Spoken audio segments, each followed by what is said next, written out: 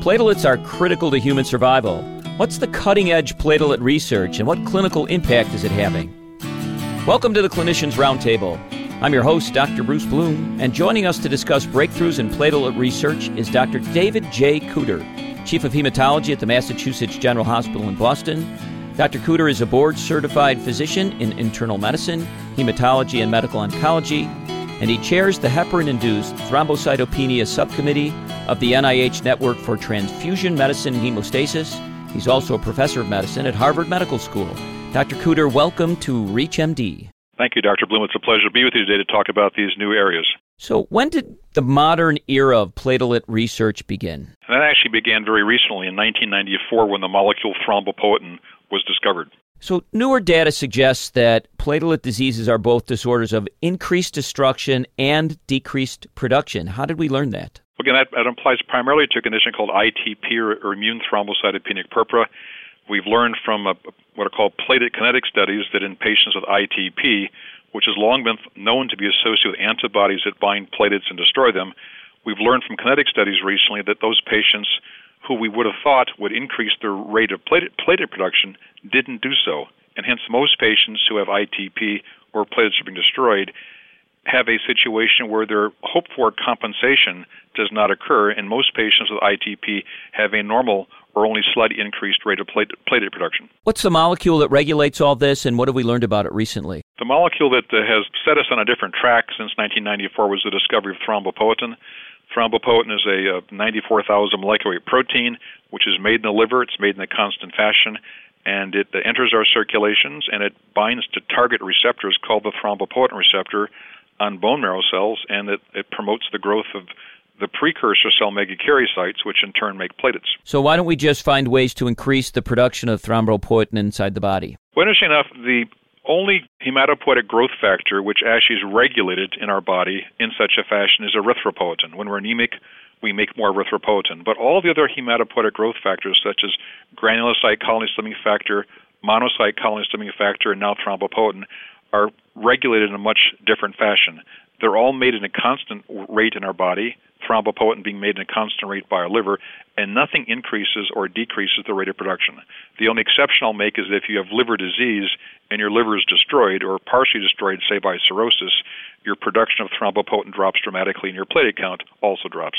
Can we think of an evolutionary reason why thrombopoietin would be regulated in this way? I wish I could. I've been thinking about this for a number of years. What I will tell you is in situations or animals where we knock out the production of thrombopoietin, the platelet count drops down to a low level, but not a level that's incompatible with life. So you can have animals and also humans that have platelet counts about 1/10 of normal, which is what happens when you don't have thrombopoietin. It means animals live totally well. I suspect as we evolved as a fighting society and bled a lot, a higher platelet count might have been more protective, but I can't give you a good answer for that. Are there other animal species that have a different kind of thrombopoietin regulation? No, we have evolved almost all vertebrate species to have platelets regulated in this fashion. So have we made an analog of thrombopoietin, and how does it work? Yes, as soon as thrombopoietin was identified back in 1994, within a year, 2 recombinant thrombopoietins were identified, and they entered clinical practice. One was a molecule that was a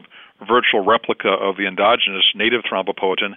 Another was a portion of the molecule that bound the receptor only that was coupled to polyethylene glycol called PEG-MGDF. And both of these had half-lives in the circulation of 40 hours. Both rapidly made the platelet count rise in animals and in humans who were human volunteers, and they were tested in a wide variety of situations. And are either one of those on the market, and are they working right now? No, despite the fact that they showed a benefit in a number of areas, and in brief areas that they showed benefit in was chemotherapy-induced thrombocytopenia, apheresis, platelet apheresis donors, and a few patients with ITP.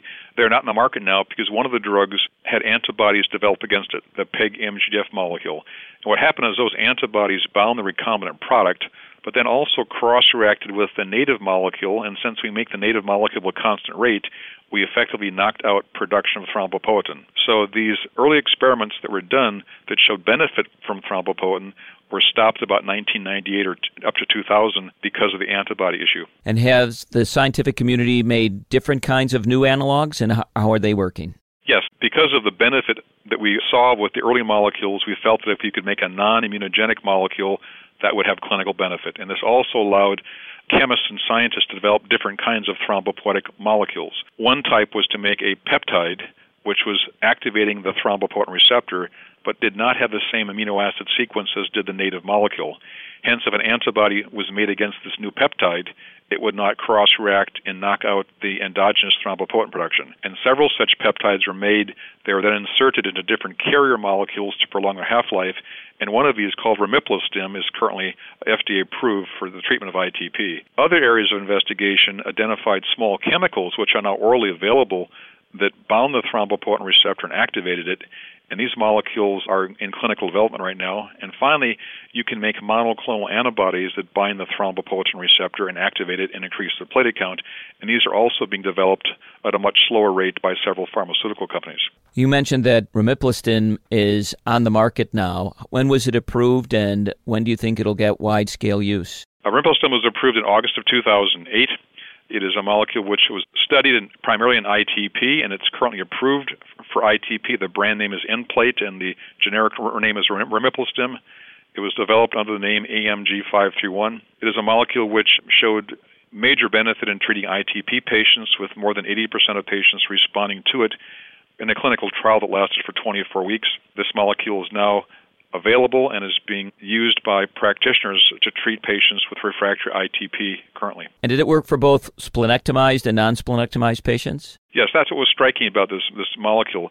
It worked almost as well in splenectomized patients who'd received up to 6 prior treatment regimens and failed them as it did in patients who had not yet been splenectomized, with response rates being about 78% in the splenectomized group and 88% in those who had not yet been splenectomized. The response rates also lasted for a long time. In patients on our 24-week trial, most patients maintained a platelet count which previously had been below 30,000 and was now above 50,000 most of the time. In open-label studies which followed those initial phase 3 studies, we've had patients now out on these molecules for 3 or 4 years with stable control of their platelet count over 80% of the time. So these molecules work in a short period of time, over 24 weeks on one clinical trial, and now in a very long open-label trial, they've been showing efficacy out to 156 months. What else has this drug done for patients with ITP besides increase their platelet counts? There are many things that ITP patients want. One is they're concerned about a higher platelet count, and as I mentioned, this drug increased the platelet count quite dramatically and maintained it. The second thing that ITP patients want to do is come off their concomitant therapies, such as steroids and immunosuppressive agents. And what was dramatic about our study is that in the splenectomized group, for example, 100% of patients who've been on steroids either discontinued or reduced their steroid dose, versus only 17% of patients who were in the placebo group of patients. Furthermore, patients with ITP tend to have their platelet counts wax and wane. They rise and fall from time to time, and patients require what are called rescue medications, things like IVIG and anti-D that transiently increase the platelet count. And the use of such rescue medications dropped dramatically by almost 2/3 in patients who received the Rimiplostim drug versus those who received placebo. Is there any reason for us to believe that this will not be durable for these patients? I think right now in the studies we've done with patients out 3 or 4 years in these molecules, there's been no suggestion of tachyphylaxis or loss of response. There have been a few long-term potential risks identified, and those are being monitored very closely in our ongoing clinical trials. And what are those side effects, and what are the less severe ones that patients experience as well?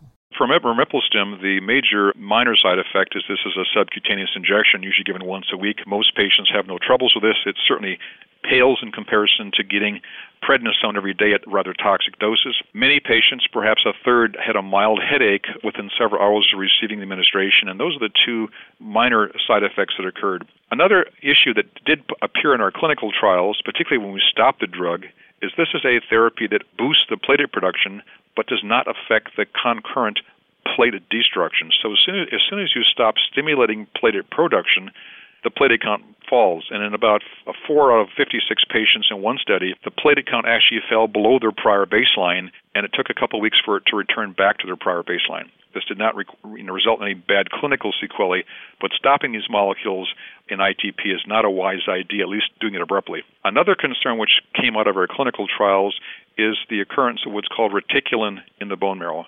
Now, reticulin, which is a type of collagen that's identified by a silver staining technique, which was created 100 years ago, is present in two-thirds of patients. Actually, it's present in two-thirds of normal individuals. In ITP patients, it's probably present to the same extent. In 10 out of over 200 patients we have studied, this reticulin appeared to be increasing a bit in some of these patients. It did not appear to cause them to have any hematologic abnormalities, but again, it's something we're studying right now to see if there's any long-term sequelae of reticulin formation. Why might this be of concern? It's of concern because many physicians associate reticulin formation with a clonal bone marrow disease called myelofibrosis. And I think what's probably important to state right now is the administration of this class of drugs to ITP patients does not appear to cause the disease myelofibrosis, but simply an increase in reticulin, which is reversible. Can these treatments that are now being used for ITP be used in any other platelet disorders like myelodysplastic syndrome or thrombocytopenia due to hepatitis C? Yes, and I think this is where a lot of great excitement occurs right now. I think that in MDS patients, a small trial done at the MD Anderson Hospital and elsewhere showed that about half of patients who received Romiplastim for a month had their platelet count rise above 50,000. This did not seem to have any effect upon bleeding risks, but the major concern that was found in those studies was some patients had an increase in blast percentage, which has given us some pause in these studies. There are ongoing studies that are just about to be started as well, looking at the use of Romiplastim in MDS patients who are getting concurrent chemotherapy. I think the major area for these drugs might be in hepatitis C thrombocytopenia. As you know, hepatitis C is a very common condition in our country. Thrombocytopenia also commonly ensues. And if the platelet count's less than 70,000 in some of these individuals, antiretroviral therapy, which may be curative of the hepatitis C, is often not given or at least complicated by the thrombocytopenia. And using a different thrombopoietic agent called L-Thrombopeg, which is a small molecule, distinct in structure and different from Romiplastim, it was shown in a very nice clinical trial that platelet counts could be brought into the normal range with oral administration of this drug L-Thrombopeg, and the patients then could undertake and successfully complete antiretroviral therapy over the next 12 weeks. I'd like to thank our guest, Dr. David J. Kuder, Chief of Hematology at the Massachusetts General Hospital in Boston and Professor of Medicine at the Harvard Medical School, for joining us to discuss breakthroughs in platelet research. You've been listening to the Clinicians Roundtable on ReachMD, the channel for medical professionals. For a complete program guide and podcast, visit www.reachmd.com. And thank you for listening. You're listening to ReachMD, the channel for medical professionals. This week, ReachMD is moving to XM Channel 160. Please make a note and tell your associates and friends. ReachMD, the nation's channel for medical professionals, will now be on XM 160. And thank you for listening.